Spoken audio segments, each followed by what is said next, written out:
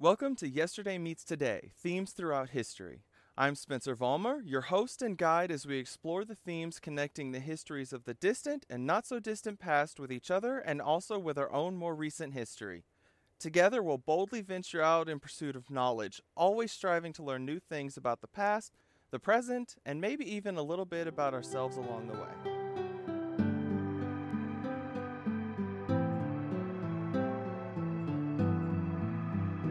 Welcome to the first week of our February theme, marriage, love, law, and lineage. February is, of course, the month of Valentine's Day, a busy time for florists, greeting card companies, candy companies, and whoever makes all those giant stuffed animals. When some people step up their romance, some keep it simple. Some raise the stakes, and sometimes it's even a breaking point for a relationship. Now, I could have talked about the history of all that, but I really just didn't want to. Instead, we're going to do something that involves love, except when it doesn't. Love is just one reason for marriage, and for a long time it wasn't the primary reason as we think of it today. In the theme's title, I mentioned law and lineage alongside love. They're fairly self-explanatory and not the only reasons people have gotten married throughout history. What we're going to see this month is how different societies have handled marriage. As always, we'll begin in the ancient world, starting with the oldest examples of marriage before moving into Greece and Rome. And of course, the history of marriage is a worldwide history that I couldn't possibly cover in 1 month. So you could almost think of this like a part 1, with a part 2 to come at a later, yet undetermined time. Hopefully something to look forward to. Now for today's topic, the ancient world. A variety of cultures have their own myths or legends regarding the origin of marriage. For the earliest documentation of marriage ceremonies, we look to ancient Mesopotamia around 2350 BCE, long before love or religion became defining aspects of the institution. And it's very likely that the history of marriage predates even these ancient records. During this time, marriage was a contract. If love occurred, it was only a happy coincidence. It wasn't a reason or even a factor in creating or maintaining this union. It was considered a legal contract and one in which the prospective bride was not involved. The deal was made between the future husband and the father-in-law. Terms were drawn up in which the bride's father put forth a price for his daughter's hand. If the husband agreed, this price was actually paid to the bride. Once they came to an agreement, a ceremony would take place. Effectively, this was the bride being delivered to her husband. Again, she's really not getting a say here. And while witnesses were present, the husband would place a veil over his bride and declare, "She is my wife." So she's been handed to him, and he is publicly claiming her as his own. A part of the ceremony involved the husband pouring an unknown amount of perfume on the bride's head. Now, I'm not sure what exactly the significance was, but for her sake, I really hope it was a small amount. He would also bring her presents that were in addition to the price he'd paid for her. The next step was living arrangements. The bride did have a choice, or at least some say in the choice, of where she stayed on her wedding night. She could go with her husband to his home, or stay with her father. If she stayed with her father, the husband gave her an amount that apparently went toward maintaining the house in some way. If she went with her husband, she brought with her a dowry. So there's a lot of money and gifts going around in this arrangement. Which makes some sense because this arrangement was very important. The primary purpose was to conceive children and, by binding the man and the woman together, ensure that any children were indeed his legitimate offspring. Then, as today, the legitimacy of children was a concern for men, though this union was clearly believed to be strong enough to guarantee that he was the father and not some other man. And in this marriage, he was also the full authority over the bride and any children they had together. Now, with that primary purpose in mind, there's another side to this arrangement. If the bride did not bear children, the husband could actually get a refund of the amount paid to marry her, either when she died or sometime before. and if he died, she was expected to marry one of his brothers or, if he had none, then a close male relative. She was actually expected to remain a part of his family. That said, the husband was under no such obligation. If he didn't want to marry her sister or female relative, he didn't. Don't you love that double standard? And I'm not even done. In addition to all of that, the husband could take on a concubine if he so desired. He couldn't take on another wife unless his first wife proved incapable of bearing his children, in which case he was allowed to divorce her and take another. Never two wives at the same time, though. But he could take on one single concubine. When in public with the wife, she would wear a veil. She was just below the wife in terms of position, and so was expected to respect her. When a child was born, presumably by the wife, he or she became almost like property to the father. He would, in some legal documents, be listed as owner or master, not father. So in this marriage, not only did the husband have authority over the bride, but over the children as well. So this was definitely not a marriage born of love. It was all about bearing children, and all controlled by the men involved. And that's our earliest record of marriage over 4,000 years ago. A far cry from ideas like soulmates and marrying for love, and absolutely no sense of equal standing between husband and wife. So having looked at that, let's move on to Greece, which we've touched on before, back in our festive food theme. Talking about marriage in classical Greece requires a look at the goddess Hera as well. Both sister and wife of Zeus, Hera had several things associated with her. One of the most significant was marriage, which pairs well with the fact that her jealous rages could frighten even the fearless Zeus, and he faced many such rages, given that he so enjoyed leaving her side to have sex with both mortals and other divinities. Seriously, the guy had as many as 107 kids, maybe even more, as some of those attributed to him are entire groups. It's important to point out, though, that these myths are not always consistent, so the number could be higher or lower. However, the number is definitely way up there. There's been much analysis done on Zeus's indiscretions, shall we say. Going from the count above, 56 were with other divinities. The rest were mortal. How many of that total were Hera's? Maybe 10%, if that. Depending on the accuracy of various myths, the number could be as low as 4 or as high as 10. Again, there's a whole lot going on with the mythology, so exact numbers are hard to determine since it requires analysis on each myth and deciding which ones are canon, if you will. But you get the idea. Zeus didn't, for lack of a better phrase, know how to keep it in his toga. Oh, and one more thing about our serial cheater. He tricked Hera into marriage. That's right. He responded to her rejection of his marriage proposal by taking the form of a cuckoo bird.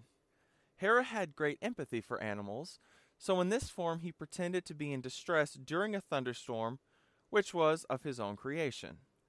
When Hera noticed this bird outside her window, she couldn't help but take it in and warm it against her breast. Then Zeus did as Zeus and other gods tended to do. He transformed into himself and raped her.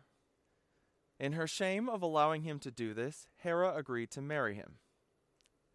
Yeah, he went through all of that to get her to marry him, and he just couldn't stop having sex with other women. Possibly at least one young male, too. This is what the goddess of marriage had to put up with.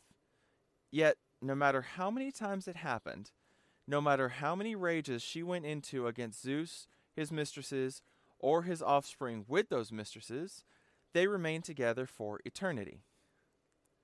Now you know a bit about Hera's own marriage. Did the Greeks see the goddess of marriage's marriage as an example for their own marriages? Let's take a look and see.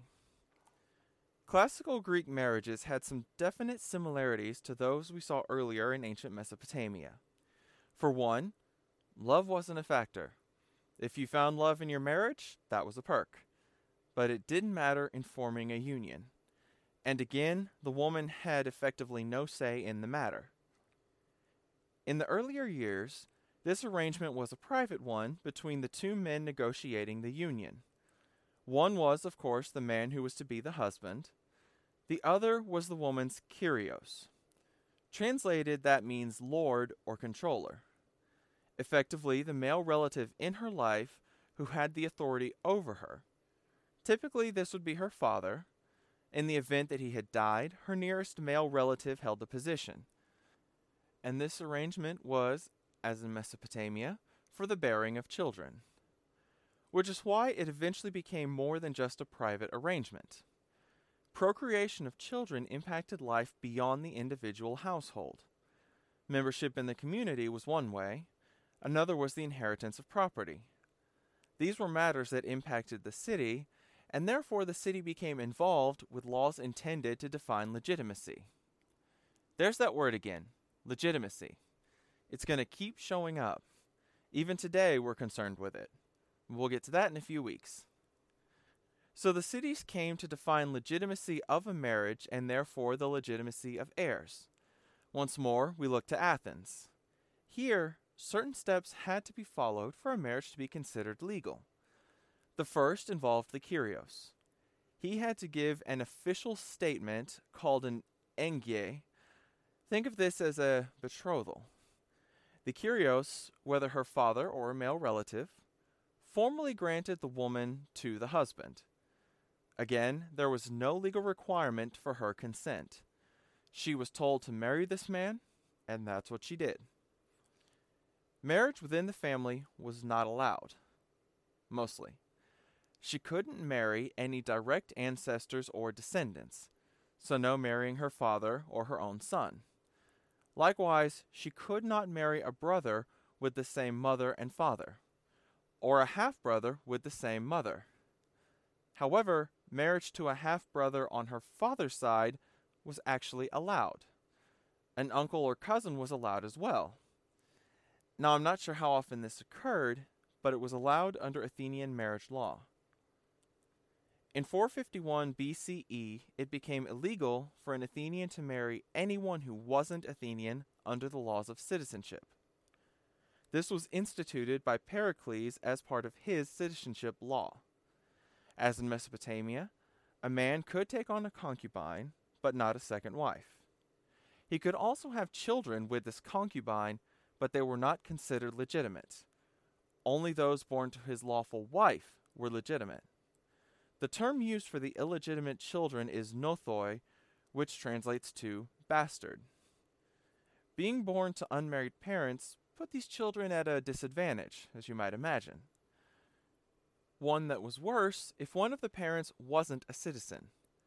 The latter even had a special term, metroxenos, for when the mother was the foreigner. And more often than not, this was the case for this version of mixed parentage. Likely, these would be more stigmatized for their perceived impurity, especially as more emphasis was placed on being a pure-blooded Athenian. That isn't to say everything was great for the pure-blooded nothoi. They faced disadvantages as well, including those relating to the inheritance and citizenship afforded to legitimate children. It's worth noting, however, that some very well-known mythical heroes were nothoi. Heracles, for example, fathered by Zeus when he had sex with the mortal woman Alcmene, wife of Amphitryon. Perseus too was a nothoi, born when Zeus had impregnated the mortal woman Danae. Really, there's a whole lot of nothoi in mythology, though it would seem they weren't held to the same standards of purity and legitimacy that the Athenians held themselves to. That's why legal marriage was so important. Legitimate children were the concerns of the family and of the city. Another note on the marriages here is also similar to Mesopotamia. There was often some form of a gift exchange as part of the arrangement.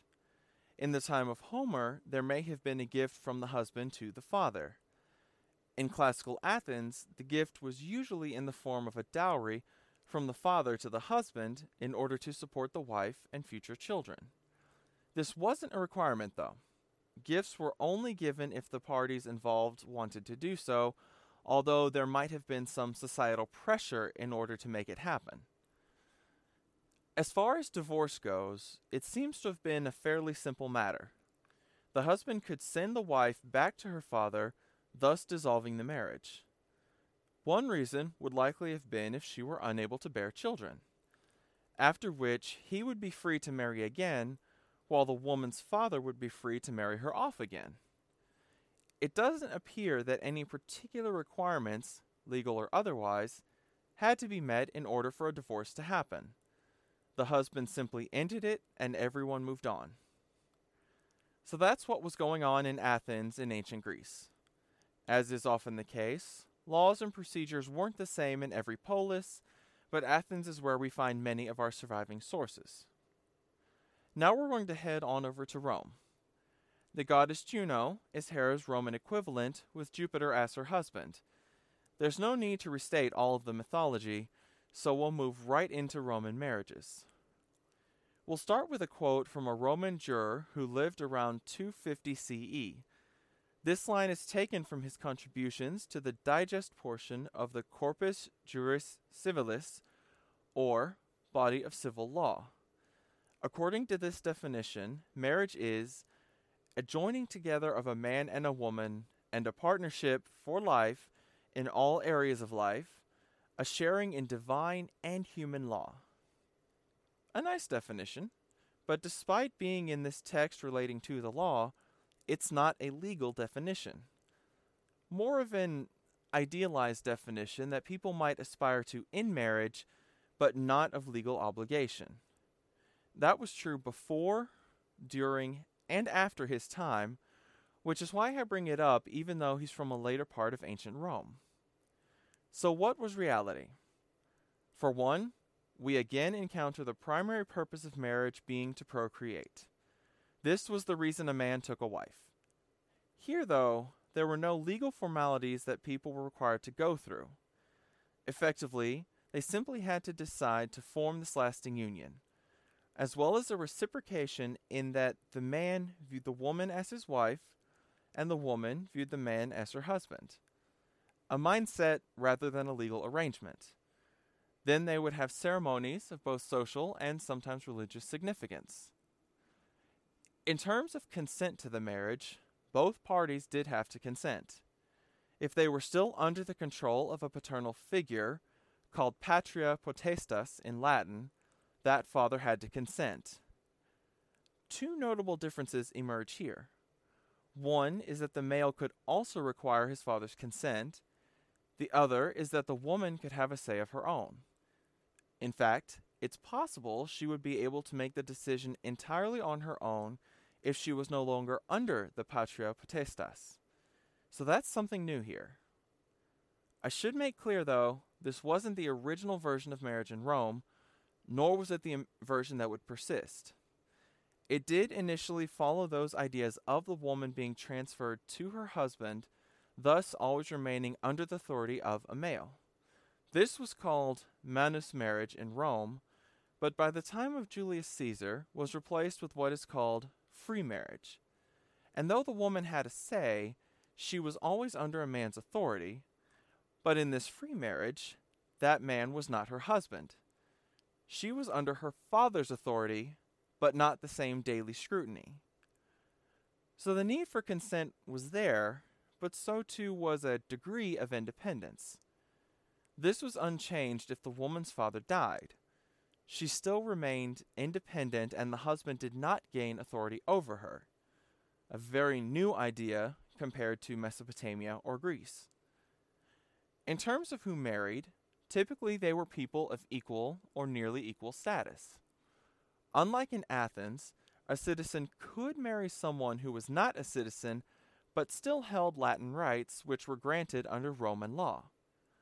In terms of age, while marriage wasn't defined by consummation but rather consent, both parties had to be capable of it in order to have a marriage. The minimum age was thus set low, shockingly low based on what we know. For girls, it was 12. For boys, it's not as clear, but it was either set at 14 or the onset of puberty. I'm not sure about the distinction unless they could get married before 14 if puberty set in earlier. That's very young, and I want to go a bit off topic here. For the Romans, life expectancy was in many ways based on passing certain ages. You may have heard that the ancient Greeks and Romans had a life expectancy of about 25 to 30 years old. That's statistically accurate in terms of an average, but also think of this. If a person has 2 children, one dies on or before their first birthday, while the other lives to be 90 years old, then the average life expectancy would be 45. It's a bit of a misleading statistic. The trouble here is that low life expectancy average includes infant mortality.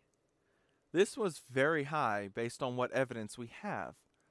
As many as 30% may have died in their first year of life, and as many as 50% may have died before the age of 5.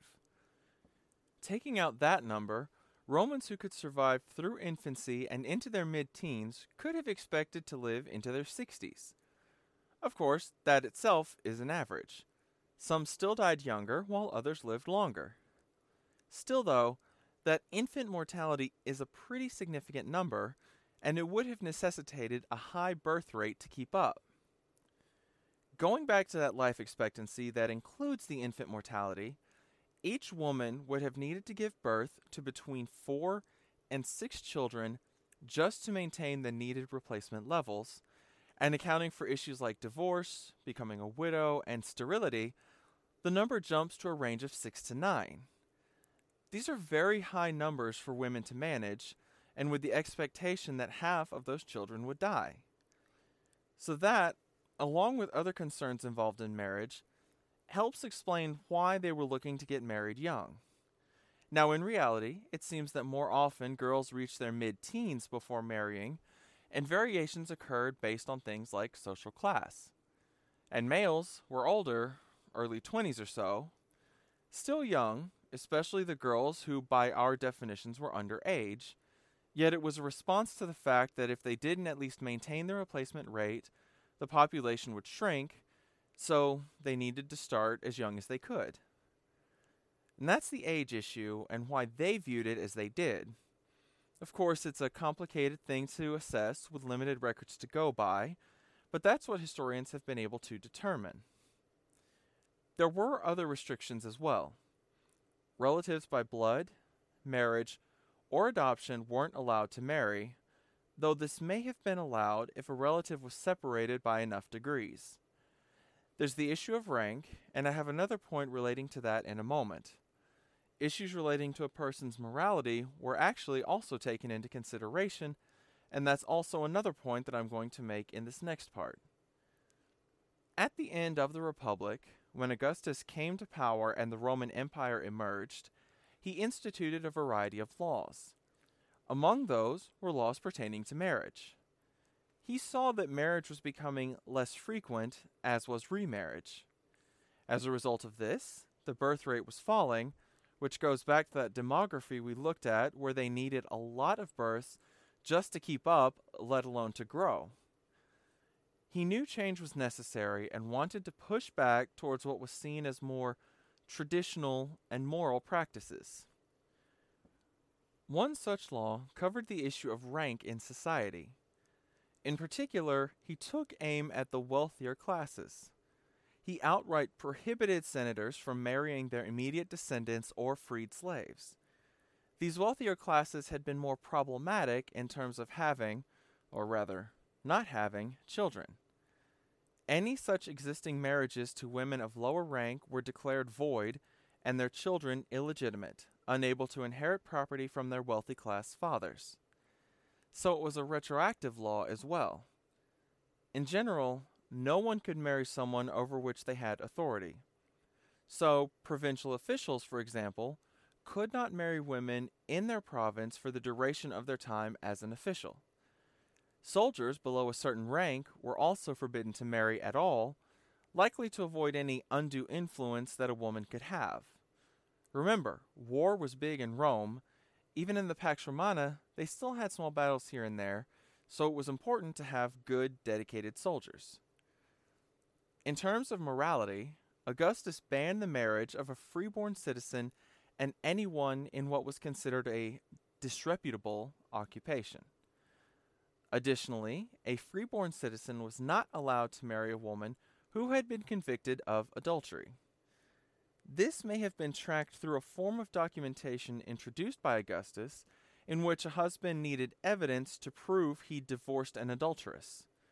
In most cases of divorce, children would remain with their father, certainly in the case of an adulteress who was now considered to be a very immoral person no longer allowed to marry. In his laws, Augustus also made the traditional duties to family and state more formalized, with the enforcement to back it up. All men between 25 and 60 were required to marry, as well as all women between 20 and 50. In these marriages, they were required to have children or else be taxed in proportion to their wealth. And this is how he really got to those senators.